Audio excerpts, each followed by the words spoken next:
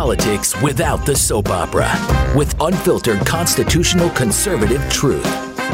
The Conservative Review with Daniel Horowitz. And welcome back, fellow American patriots and Minutemen standing at the ready to fight for our life, liberty, property, and against government democide, usurpation, and tyranny. If that is your goal, well, there aren't too many people offering it. There are those who will talk about it, but here at Sierra Podcast, we actually do it. Daniel Horowitz back here today for Thursday, September 14th. And folks, I want to start off right away with a provocative question that I think a lot of people are starting to ponder. Was the Constitution a mistake? Great idea, but clearly we don't have it. We don't have anything left. All of those liberties we believe in turned upside down, inside out. The nightmare scenario has come to pass. Classical liberalism, which we call, conservatism nowadays, believing in open freedoms for the individual, economic freedom, it's all been used against us to create tyranny. That's how you have the corporate tyranny, and then all that openness allowed a bunch of elites to create this society where they just control us. Did it fail? Is there a better system? And I'm going to immediately just cut to the chase, end the suspense. The answer is, obviously, only God's word and God's law is perfect. There's no human system that is perfect. Our founders always understood that. The answer is yes and no. Well, meaning, yes, the Constitution failed. Yes, classical liberalism failed. Individual rights failed. Free markets failed. Is there a better system? Not that we know of. And the reason's very simple. There is no sure hellfire system that you could write on a piece of paper and it could just self-execute. Well, it says in the document this, and it will just go hunky-dory. Ultimately, it is up to the people. Ultimately, the people have to guard whatever is put down there. And the system was great. It was imperfect, but it was the best system ever created. It worked for a while. But we became complacent. And, we'll talk about at the end of the show why I know this is true. And the proof is the fight on the gun issue. We're seeing a lot of success. The injunction against the New Mexico governor's, gun grab. We're going to have Bryan Festa on, who was involved in that litigation, to give us that update. When we actually guard the words in the Constitution, you see the results. Where we don't, you don't. You get what you fight for. There is no system that could preserve life, liberty, property, even prevent government democide, poisoning millions of people, if you yourself don't grab back the power and don't police it. If you just sit back and just trust individual politicians, or worse, subvert your own views to comport with a politician, you don't care about fixed beliefs, you don't fight for them, it will corrode over time. You don't maintain your house or your car, it will break down over time, and you'll have problems. It needs constant maintenance. Obviously, there's millions of quotes from the founding fathers on all of this. It's not just a piece of parchment. There is no better system. It did fail because we've been complacent. That's the bottom line. And I want to give examples through the prism of the presidential election, just how complacent we've been. First, before I get in a bad mood, I'm always in a good mood to step in the shower with my goat soap from QP Goat Soap. QP stands for Quinn Pittman, our 16-year-old Blaze family entrepreneur who has his own goats, makes the healthiest soap you will ever get. They have all sorts of varieties, even pumpkin spice for the fall, which I know Steve's favorite. Everything is pumpkin spice. Anyway, what's goat soap? Look, just like with food, we put a lot of garbage in our body.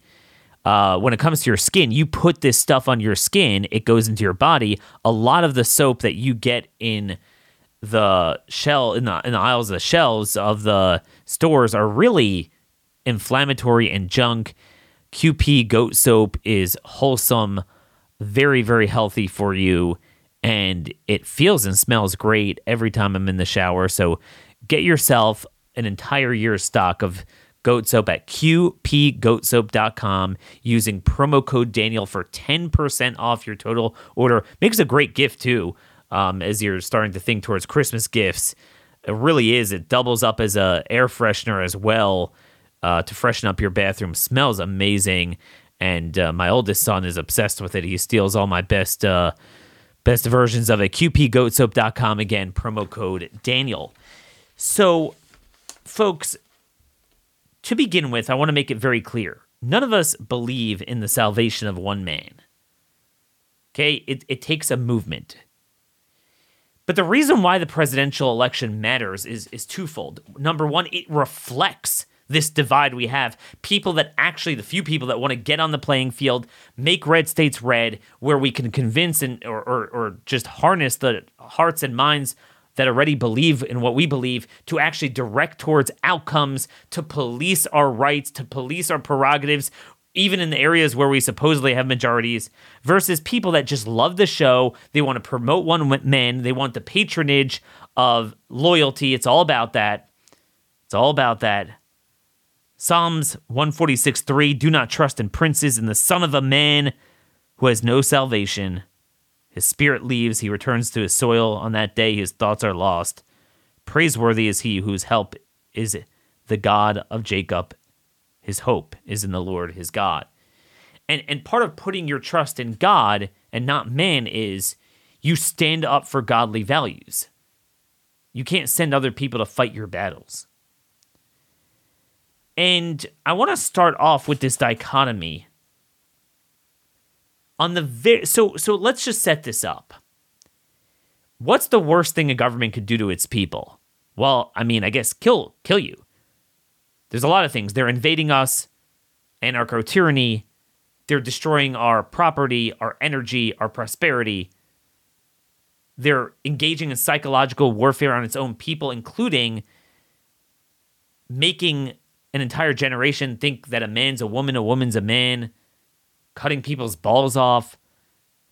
Crazy things. But obviously, as we've been talking about, the vaccine knowingly killing millions of people and injuring hundreds of millions, and then coming out, we're going to do it all over again. And yet, why is it that we only have one state pushing back against it? So, you had the announcement yesterday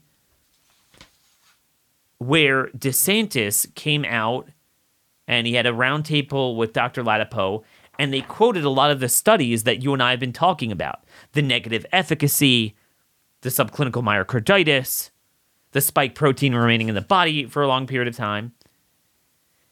And the Florida Department of Health came out with guidance.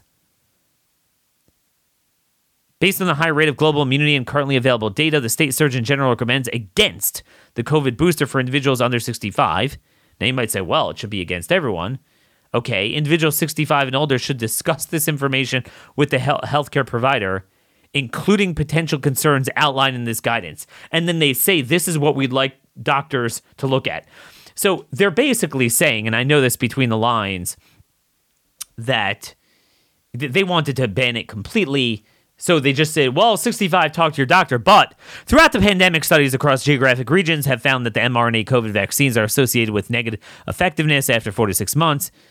You have an increased risk for infection. The mRNA COVID-19 vaccines present a risk of subclinical and clinical myocarditis and other cardiovascular conditions among otherwise healthy individuals. There's an unknown risk of potential adverse impacts with each additional dose. And then elevated levels of spike protein from the mRNA COVID-19 vaccine persist among some individuals for an indefinite period of time, which may carry health risks. And then they say, make sure to improve your health by staying physically active, minimizing processed foods, maximizing vegetables and healthy fats, and spending time outside to support your necessary vitamin D levels. This is the stuff that, and I'm not going to mention names, but you know who these people are, that have spent a good deal of time. They've had me on their shows. They've had other people similar yelping about this. So you have one governor that actually is a voice for the people on what might be the issue of our civilization, in a spectacular way. You don't understand. This is 5 tranches ahead of any other state. And crickets, none of them will cover it. Then conversely, you go to Mitt Trump. Megyn Kelly interviewed him on her show, and kudos to her for asking the right questions. And she asked him finally about Fauci getting a medal commendation on Trump's last day. Take a listen here. For years, you've been saying that the reason you didn't fire Anthony Fauci was because he'd been there for a long time, that you would have taken heat, that it would have created a firestorm, quoting your words. Then for the first time in May... I also said I didn't listen to him too much. I'm getting there. But then in May, you started saying, well, he's a civil servant, so I couldn't technically. The truth is, though, not only did you not fire Fauci, who is loathed by many, millions of Republicans in particular, but also some Democrats. By the way... You made him a star. You made him a star. This is the criticism of you, that you made him the face of the White House coronavirus task You think force, so? that he was out at every presser, that he was running herd for the administration on COVID, and that you actually gave him a presidential commendation before you left office. Wouldn't you like a do-over on that? I don't know who gave him the commendation. I really don't know who gave him the commendation. Presidential commendation. One went out to Mark Somebody Miller, too. probably handed him a commendation. But let me just tell you about Fauci. Fauci was very important in the Biden administration, much less important. If you know, he didn't want to stop China. He wanted to let everyone come in from China. I stopped it. I overrode it. I overrode many of the things he did. He was much less important to me. Now, with that all being said, he's been there for years. He was respected. He lost a lot of the respect because of COVID, but he was respected. Okay, folks, so there's a lot to unpack there.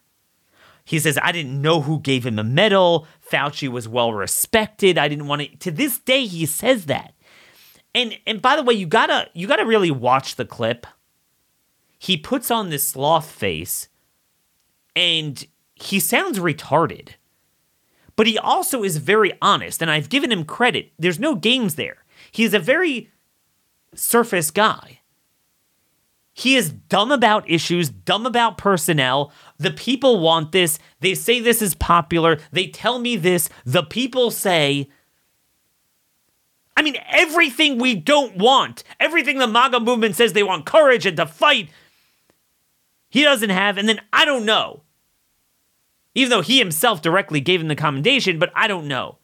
I don't know who said to do that. Well, I'll tell you, it's your freaking son-in-law, Jared Kushner. You know, again, you're not going to have control every minute of every office and every agency of every department in the executive branch. But 2 things you do expect. That your White House you have control over, the people in it, the top appointees in the departments, and then if bad things arise in the, deep bowels of the agencies, certainly long-term you're going to address it, as soon as it comes to light in the news. And this is what we had. This went on for 10 months. It wasn't like, all right, he was respected. I get it. We don't blame him for what he did in March. He kept doing it and doing it. But everyone's like, I want to drain the swamp. And he says, I don't know who's doing this stuff. This is what we lived for 4 years. It was all a matter of excuse making. That there's all these people doing things. We lived this. This is what's so unique about this campaign. You don't have to rely on rhetoric. You look at that juxtaposition on the same day. DeSantis has, who else has a health director that gets up there and talks about the material we talk about on this show and the studies and everything? Who has the acumen to find someone who was treating COVID patients early on like Dr. Latipo, makes him Surgeon General. You contrast to the guy months after he's repudiated. And he had another option. He had Scott Atlas and basically made him subservient to Debbie and Tony. And again, the same excuse about the civil service, which in itself is a self-indictment. Why wouldn't he set up a direct challenge on that? But you didn't have to make him a White House guru. And Megyn is the first one to finally push him on that, unlike others. And you could see he totally dodged it because he has no answer to that. But it's a self-indictment. But then, of course, there's the worst clip. This is a 2-minute clip where she asks him about the vaccine injury. Take a listen here. But I have people on the other side, not my side, although probably there's some on my side too. They said, you saved 100 million people because I got it done in 9 months as opposed to 5 years to 12 years. A lot of people... You're proud of it. No, I'm not proud of it. I'm saying what Democrats think. Democrats... I get it. I mean, and I'm not somebody who denies some of the good that the vaccines did. I lived through that too. But, of course, a lot of people have been vaccine injured. And that's one of the questions. Those people are mad that they were rushed through and that they can't sue. Well, I never gave mandates, and people have to make up their own, make their own decision. As far as I'm concerned, now some places had mandates, very strong mandates, largely Democrat governors and probably some Republicans, et cetera, et cetera. But there are Democrats that say, why aren't you talking about that? It's one of they really believe strongly. One said, and this is very smart people, they said, you saved 100 million people worldwide. In 1917, it could have been as much as 100 million. It ended the First World War because all the soldiers were dying of this horrible disease of 1917. It actually ended the First World War. The soldiers were dying. They were on the lines. They're fighting, and they're dying of this horrible disease. They said, you might have saved 100 million people, 50 million people. Why aren't you talking about it? I said, I'm not talking about it. But what I did do is I got something done for that specific thing. I also got Regeneron, and I got a lot of therapeutics done, which were great. I also got the robes and the leather and the rubber and all of the different things, the ventilators. Mm-hmm. We did a tremendous job, and it's never... they appreciated what I did with the economy. I got a lot of good marks on economy. I got a lot of good marks on a lot of things. Rebuilding the military, getting rid of ISIS, the biggest tax cuts in history. Supreme Court. I never got, I think, the credit that I deserve on COVID. All right, there's a lot to unpack there. Democrats are saying, very smart people are saying, I need to talk about the beauty of the vaccine. What the hell? First of all, that's the embodiment, not just on COVID. He did this with everything. You would think he's like, Democrats want to lynch him, right? So he's totally going to be against them. He has the motivation more than anyone to come in there and fight the left. You'd be shocked at when you get him off the campaign, like the rally rhetoric, and you sit him down in an interview or at a table when he's governing. He's a real softy. People I know that really worked for him, that was always their frustration. He's actually a big softy. Bill Gates would come in there and tell him, like, look, don't set up a commission to study, and this is before COVID, all the other vaccines. And he gets taken in by it. As long as you smooth talk him and assuage his ego, that's all he cares about. It's bizarre. 100 million were going to die. This was like 1917, the Spanish flu, which ended World War I. Obviously, dodges making Kelly's question on vaccine injury. Just says, I didn't do mandates. Which, by the way, they actually did set up the DOD mandate. And there's no question he would have done it if he would have been president. Maybe not the other ones. Talks about the therapeutics, ISIS, the ventilators. All about what they say about him. The credit he deserves. Again, you got to watch his face. He looks retarded. He sounds like Fetterman. I just don't get it. But my punchline is this. None of these guys that spent days, forever. I mean, my buddy Steve Bannon, I know he likes my work. I like a lot of his work. He's done great work with Naomi Wolf on vaccine injury. Won't even mildly rebuke the man. And then on the same day, obviously not praise DeSantis. Again, it doesn't even mean you have to back DeSantis or not back Trump, but you got to back the truth. But this is why our system has broken down. We don't fight for our own prerogatives. We fight for idolatry. The system's so broken that way. Our founders didn't create a system, nor could they have created a system where people wouldn't guard their own liberty, life, death. They'd be satiated with porn, with all sorts of distractions, political porn. It's all right. None of this matters. We don't need a budget fight. The border invasion is insane. We'll have a show on Monday. The dangerous people coming up from Panama. It's out of control beyond belief. It's biblical. But it's not happening because Mr. Trump. That is the problem. You get what you fight for. There's no system of governance you could create if you are not willing to fight for it. So suddenly it's disarmed. You have the one man that is the most responsible for COVID genocide and the one man most responsible for fighting it. And you say what a big issue it is up until the point where you bring it to a head between the two and, oh, whoops. DeSantis' good work on that doesn't exist. Trump's statements. And again, see, the thing is, the more someone is close to you, the more you should be lit about them adopting the other side's messaging. Because it reflects you. How are my colleagues not saying a word about this? So I want to just round that out. First, our final sponsor today, Policy Genius.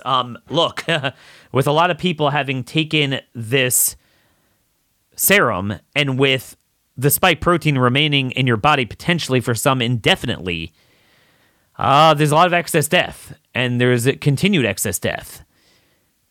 People are dying suddenly young more than ever, and it's a reminder that we all need to think about something very inconvenient. But if you have a family like mine, a wife and 4 kids, you're the primary breadwinner, you need life insurance. And usually what you get from work is not nearly enough. I mean, easily for a family my size, you need close to $1 million, especially with inflation. Policy Genius is not an insurance company. What they are is they aggregate for you immediately.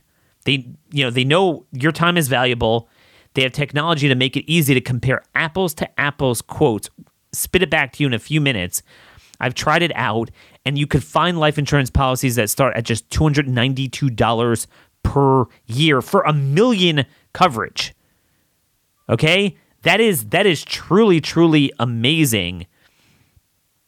You know, you're talking about like $25 a month. Some options offer same-day approval and avoid medical exams as well, which is what turns a lot of people off.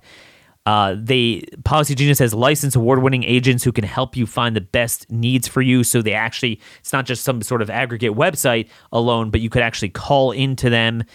Policy Genius is for all of us, parents, caregivers, anyone who people depend upon. And they have thousands of 5-star reviews on Google and Trustpilot. Look, head over to policygenius.com/Daniel.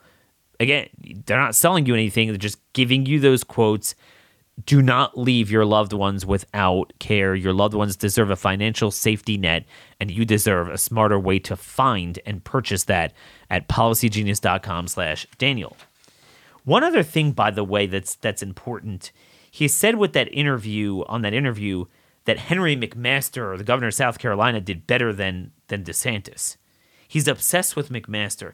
Now, again, obviously, a lot of you know that McMaster, to this day, has held departments a toilet, never fought the localities.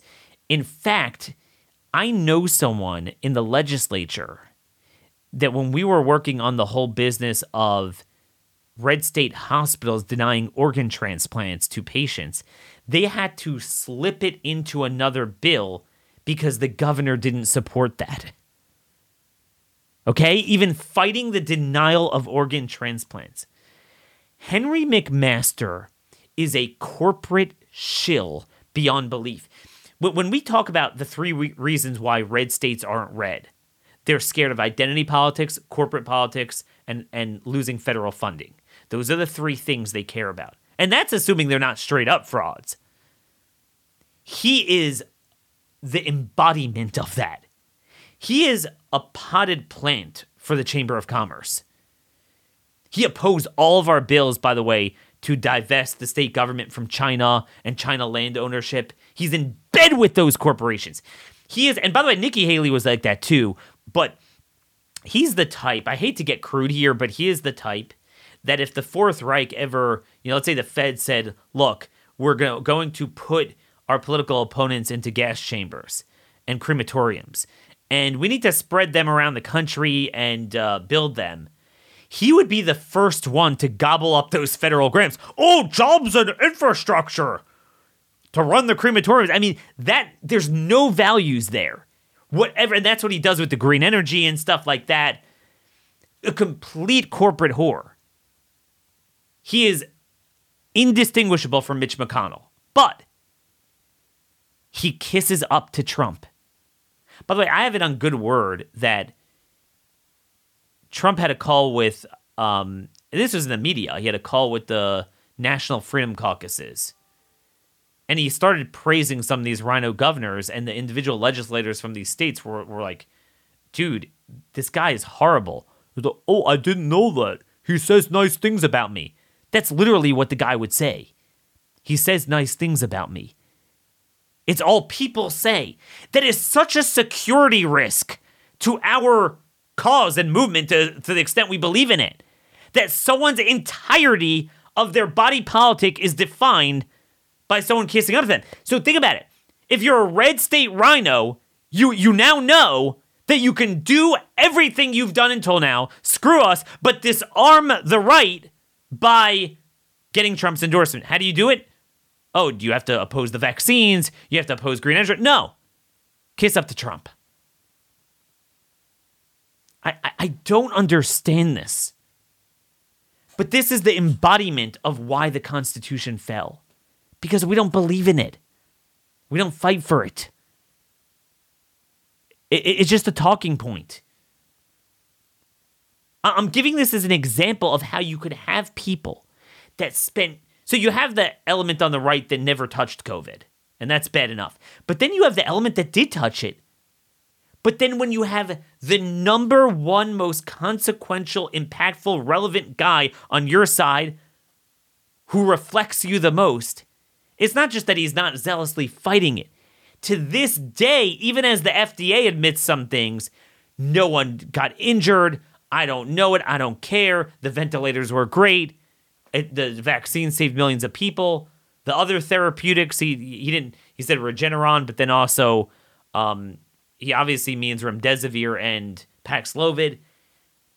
The guy, even years later, won't learn. It's all ego. That is the antithesis of everything the MAGA movement says they stand for. That's the antithesis of populism.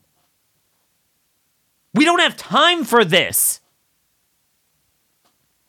You know, I was speaking with a legislator in a red state, and I thanked her for, I said, wow, I thanked her for endorsing DeSantis. I said that took a lot of guts. And because we were talking about how all these legislators, they're being blackmailed and threatened if they don't endorse him. And that's how he's getting the endorsements he does, even from people that know better. Kind of a reflection of what you have in conservative media, you have with conservative legislators. And she said to me, actually, it didn't take a lot of guts. It wasn't a big deal. It was like, if this is what I believe, I would actually have a hard time going against my beliefs. I sit and fight in the legislature for all this stuff, and we have a hard time with these phony Republican governors.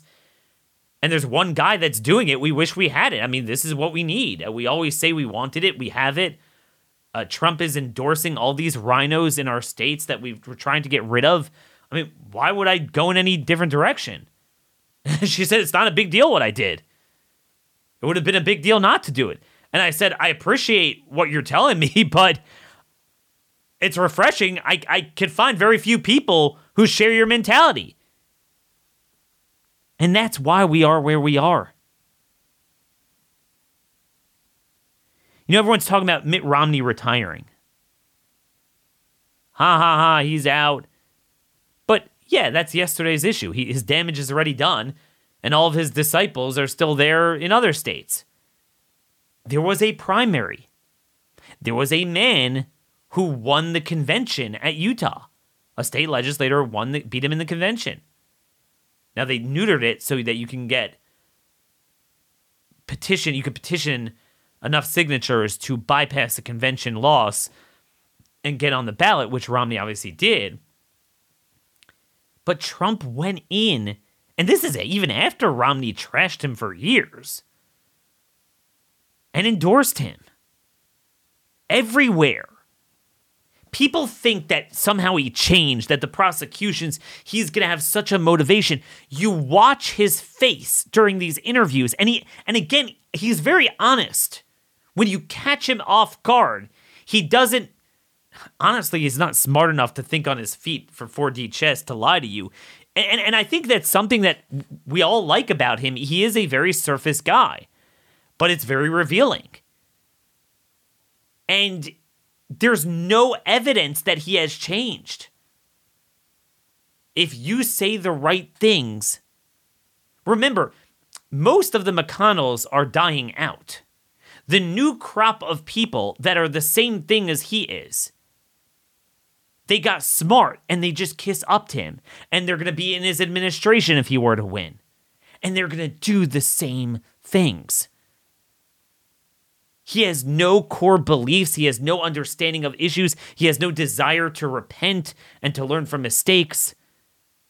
It's all about him. I don't understand. We don't have time for this bullcrap. And again, the biggest proof in the pudding is he won't even fight the right thing when it comes to him. It's only his personality, not the policy of defunding the Jack Smith prosecutions. Could you imagine if Trump would put up enormous pressure that House Republicans need to endorse the Clyde Amendment and defund Jack Smith's prosecution, at least for the duration of the election? Could you imagine the whip count that would set off in conservative media, shaming anyone who doesn't join that? He could get that done. He's either too dumb, incompetent, uninformed, lack of principle even on his own case, or knows something we don't know, which should really, either way, it's just as disturbing. But the point is, I don't think he's even smart enough to be a con man. He reads the news and says, "Oh, that's what you want? I'll ventilate."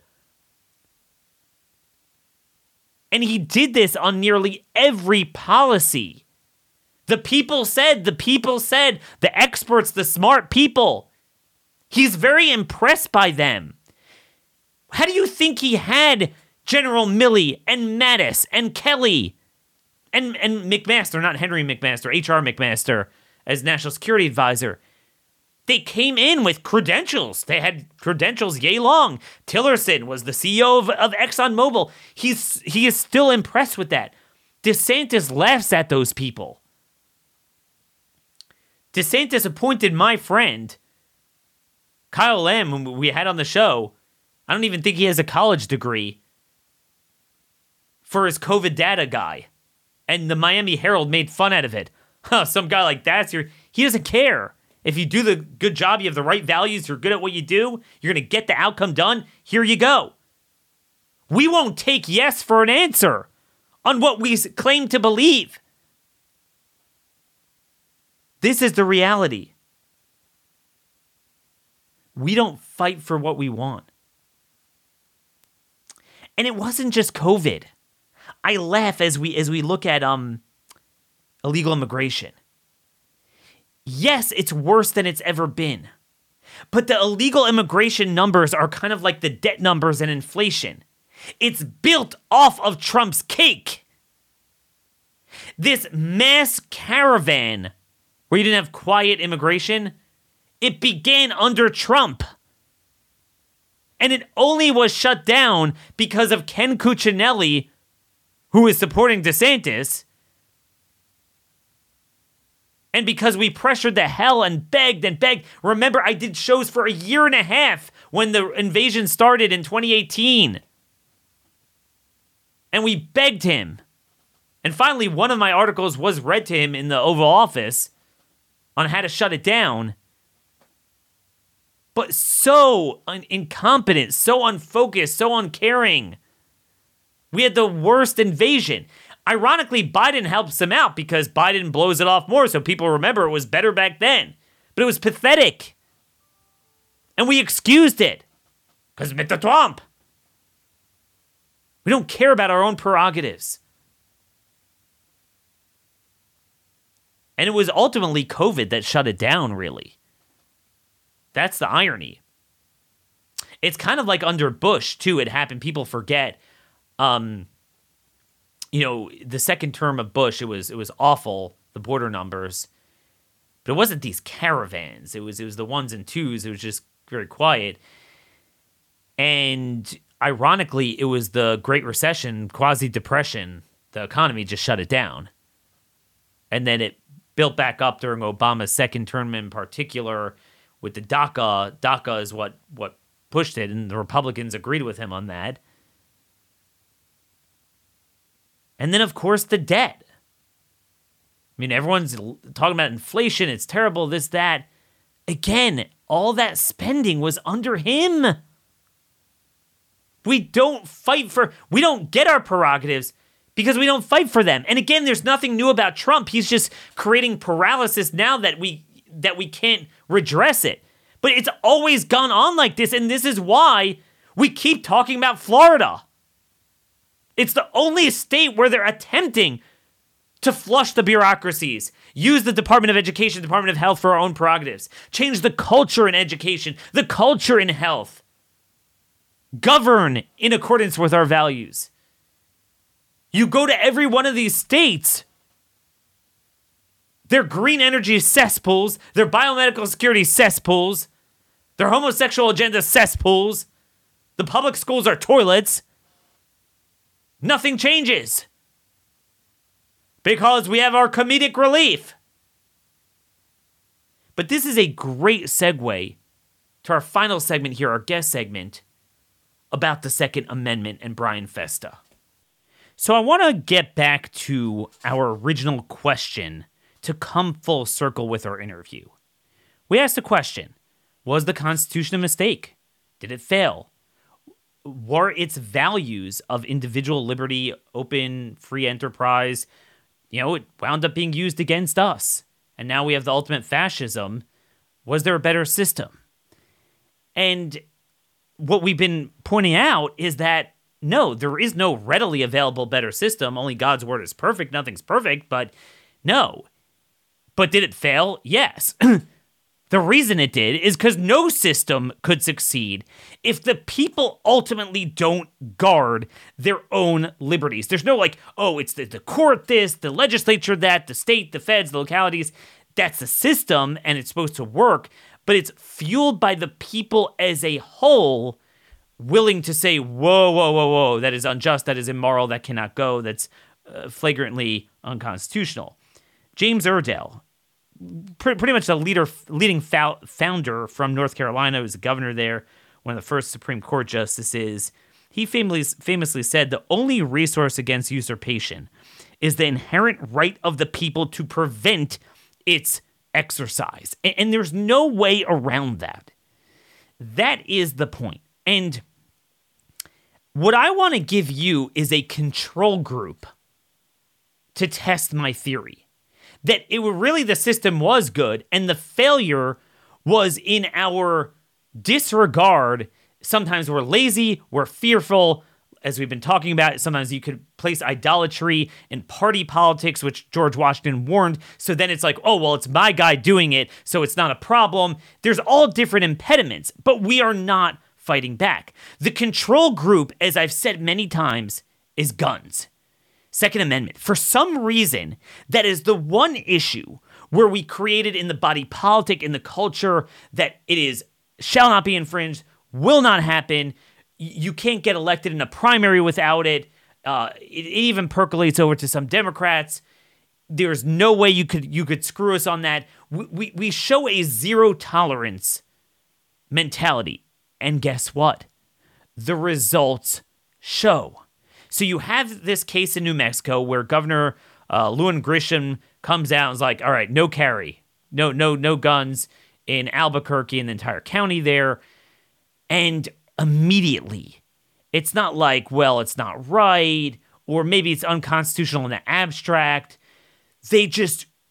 People go into motion, and the Democrat officials, the sheriffs, like, we're not enforcing it. The attorney general, Democrat, even a Democrat refuses to enforce it. So you see the success of a unified, intrepid stance from the Republicans. Even it's so strong, it spilled over into even some Democrats like, oh, we can't do that. How the hell did that not happen with COVID? I mean, I've said before that self-defense and certainly the right to carry is a very strong right, but it wasn't so obvious, and that's why it needed to be in a Bill of Rights. Madison said this many times. He didn't like the Bill of Rights to a certain extent. He was originally opposed to it because it connoted the fact that, oh, it's only these things. But no, we all understood what inherent rights are. I don't need to say that you have a right to breathe, that government can't tape your mouth shut. That's so obvious you cannot live without that. And no one was like, wait, what? You just did what? You said I can't walk around breathing? You said I have to shut down my church, my business? But no, it didn't happen that way. So you have this lawsuit, really fueled by our next guest, and we got an injunction yesterday. Now, some of you might say, oh, that's the judiciary. And that's a part of it, but it's only a part of it.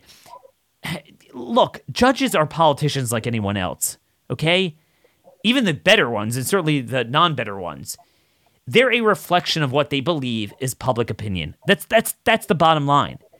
Why do you think they suddenly pushed gay marriage? They said, oh, there's a constitutional right to it. What, they suddenly believe that? No, they sense that that's where the public was, whether you agree or disagree.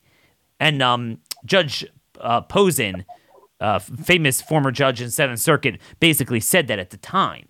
They go by what they believe. So when you have the people like, this is not happening, and the attorney general and the sheriff, he fell in line. This is a Biden-appointed judge, by the way. So I want to give credit to our next guest, but I wanted to preface that with the fact that it's part of the, yes, you get the judiciary, you get the legislature. If it's the states doing usurpation, you get the feds to go after them. If it's the feds, the states have to push back. But ultimately, the people have to make it clear this is not happening. Then you let the wheels of the courts, of the legislature churn.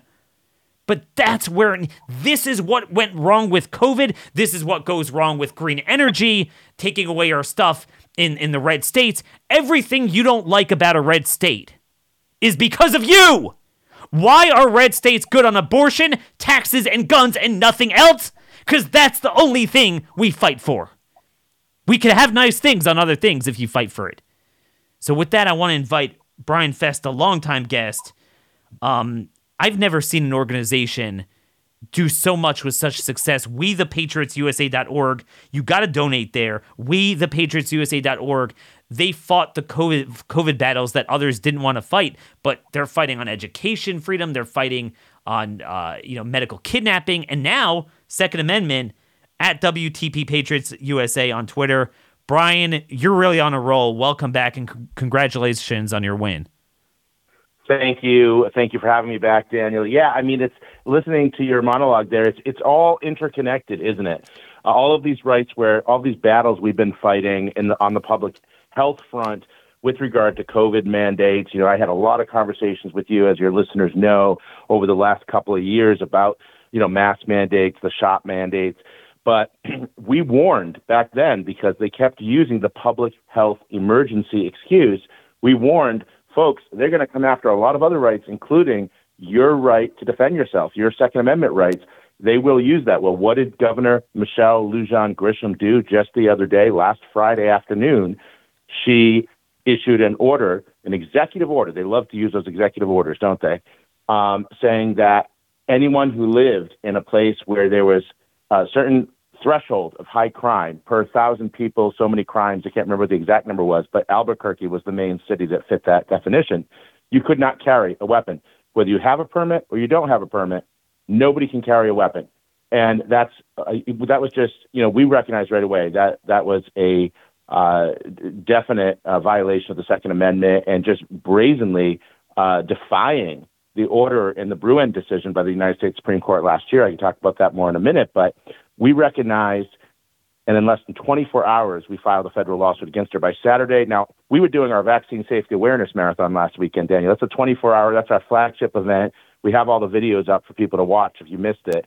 But that's a 24-hour live event. So I was going 24 hours, and at the same time in the background, while my guest host jumped in, I was trying to get together with our legal team and get this filed in New Mexico. But we did it. We pulled it off.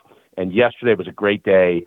We did win that temporary restraining order. The battle's not over. It's a temporary stay on her order, but we were victorious in court yesterday. And that's tremendous that you're able to be multifaceted. I hate one-trick ponies, and I love, like, our show where we cover so many issues, and you're able to fight where constitutional rights are being threatened. You are there. Kind of what the ACLU sold itself of doing, but it was the opposite. You're actually doing that. I would say you're our version of the ACLU. And again, I encourage people, there's very few organizations, as you well know, that I think aren't grifters. But we, the Patriots USA, you've done so much work. But I don't want to be cynical. And I know you have to, as a lawyer, look at the strength of the legal arguments. But do you agree with my sentiment that so much of this is viewed through the prism of perceived public opinion? So, for example, with COVID, the perception was, and they're not wrong, of the judges in March, April, it was shut up, talk to the hand. I mean, they locked us out in most cases. The people, supermajority, you had 80-20 Trump counties where you had these executive orders masking kids for months on end. I mean, most people, they fell for it. It seems like, call me cynical, but it just seems like our successes in the courts with COVID, and I know you've had some recently, almost work commensurate with public opinion. It does seem that way, doesn't it? Now, I'm not going to be foolish enough as an attorney, a member of the bar, to sit here and accuse judges of simply going by the whims of public opinion. I will say we had some brave judges, though. Judges like, not that I agree with every single ruling he's made, but Neil Gorsuch said, if you remember, during when they were locking down churches, but yet allowing strip clubs to stay open in New York and in California, and we had that case actually, the Brooklyn Archdiocese, and he specifically said the Constitution is not set aside during a public health emergency. So, he did in that case. Now, granted, that was one win. We didn't win on all the shot mandate cases and the mask mandate cases. I wish we would have won on every single case, but he did emphatically state that, and that's helping us because we actually, our legal team yesterday in court, we quoted that line from Justice Gorsuch in defense of the fact that Governor Grisham can't use a public health emergency to abrogate our Second Amendment rights. No, but it's not as cynical as I'm making it out to be. It's part of a momentum of the people as a whole recognizing this is unconstitutional. And it's a little bit bizarre that we have such an imbalance. As much of a proponent of guns as I am, again, it's not... You could live without a gun. You can't live without... That you can't live a life unless you cover your breathing holes and inject you with genetic serum. That is actually worse. But because it's not obvious to people, and we haven't built a movement, and now we're currently building it, but we didn't have a long-standing movement. You didn't have that fight, and I just feel like the judges respond. Let's be honest, okay? Let's be honest. If you're a Republican-appointed judge, what is the Super Bowl of Republican politics? Abortion. So that is the one issue where even the more weaker Republican Supreme Court justices, they went categorical. I was even surprised. Categorical repeal, overturning of Roe v. Wade. But let's face it, Obergefell is 100 times worse legally. It just doesn't make any sense because it's not someone's body. You're asking for an affirmative benefit from a state and saying, literally 2 years after the court said in Windsor, Kennedy himself, that it's all up to the states. There's no way you could keep that deeply rooted in history. Tradition has been preserved in the Dobbs opinion, so this is antithetical to deeply rooted. But none of us believe that there will be this alacrity from Kavanaugh, Roberts, not sure about Barrett, as much as there would be Clarence Thomas to get rid of that, because they don't perceive that it's as popular because on the right they're universally against abortion, whereas with that, I mean, a good number of Republicans support it. So, in other words, isn't it important that the people themselves? Okay, let me rephrase it because I don't want to get you in trouble. But the actions that led to this ruling or predated the ruling in the hours following Grisham's order, weren't those actions indispensable to any challenge?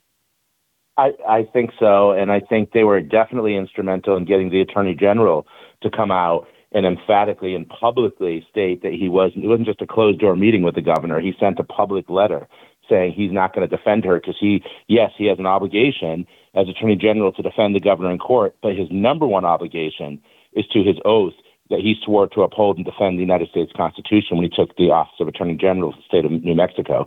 So he said that in his letter. And that was a great day. I mean, you're talking about someone who served in the Obama Department of Justice, Raul Torres, and he's coming out against the governor on a gun ban. Yeah. That was huge, and it was, I believe, in large part because of the groundswell of public outrage. There was a huge rally just a day before our hearing, against this. And yeah, I mean, judges are people, right? They hear the news, they read the news. It's not like they live in a cave and turn everything off. And yes, they see this, they hear this. Are they supposed to be influenced by it? No, but everybody has, even if on a subconscious level, has some sort of bias, good or bad. And ultimately, though, what the judge said in the courtroom, I agreed with. Even though you could tell he really didn't want to, in my opinion. He didn't really want to give us that win, but he was basically saying my hands are tied. The Constitution, yes. Yes, I realize there's a huge, as they call it, gun violence problem, which is a misnomer, as you know, but there's a huge gun violence problem and we need to address it. And, he's sensitive to that. But at the end of the day, he has to abide by the Constitution and by the precedent of the United States Supreme Court. I found that amazing just watching that because in every other context, that has not deterred the Democrats. When you have hardcore left Democrats, that's what we're all lamenting about, that you look at January 6th, you look at the, political targeting, you look at the anarcho-tyranny, the juxtaposition of, what happened to BLM Antifa and the J6 people. It's like, wait, you're not really going to lock this guy up for things he said on his podcast. You had that Alex Jones's deputy there in his little media company who was sentenced to 60 days. I mean, it's literally for what he said. I mean, you might hate it, but we always, the old ACLU, they'll fight for that right. Come on. But no, in every other context, they believe you don't deserve your rights. They believe that, if you don't get the vaccine, we should take away your kids. I mean, there's no such intellectual honesty on any other issue. The border, I mean, there's nothing they won't do to disregard immigration law. There is no rule of law. Yet when it comes to this, it's just so bizarre. And I think it's because it's the one thing where we have a unified movement where we will lay down on the tracks and say no. And it's almost like an inevitability thing. It's kind of like with elections. People vote for a person often because they think he's going to win. I was like, well, what do you mean? Vote for the guy you think reflects your values. But inevitably, it's bizarre. It plays a role. So saying if you think you're going to win, you'll do it because you can. But if you think the people will ultimately thwart a gun grab, you're going to step back. So I just want to end off with, where do you see this going? Do you see, first of all, was everything enjoined temporarily in her order? And second of all, do you see her coming back and doing, okay, I'm not going to do a categorical ban, but we'll kind of do what New York City's been doing, really limit the type of thing you can carry, the places you could carry, things like that? Yeah, so the parts 1 and 4 of her order were the parts we were seeking to be enjoined because those were everything else was kind of superfluous. She was banning guns in schools and state office buildings. Well, that was already in place in the law. So that is not, something new, and it's something the Supreme Court in Bryan has even said is a reasonable restriction. So we couldn't really fight that. So what we fought is anything new. So what she was enjoined against is any new ban, which was basically any public place, any public park, any state property, even on the highways. If someone's carrying a gun in their car, they could have been, fined, arrested, whatever. That was enjoined. So the citizens of Albuquerque, like our individual plaintiff, because we're the lead plaintiff, but we also have an individual plaintiff, Dennis Smith, who's been a resident of Albuquerque for 40 years and has seen his city decline, overrun by illegals, drug cartel. He can't defend himself. He's an older man. He said, I can't run away from these people. I can't fight back. I need to carry when I go out into a public park in Albuquerque. And the judge heard that and sympathized with that, rightly so. So this is a 14-day restraining order for now. It was actually extended a little bit beyond the 14 days because the court can do that for good cause. The attorneys weren't able to make it because they had conflicts with the attorneys for the governor with their trial schedule for other cases. So he extended it till October 3rd, actually.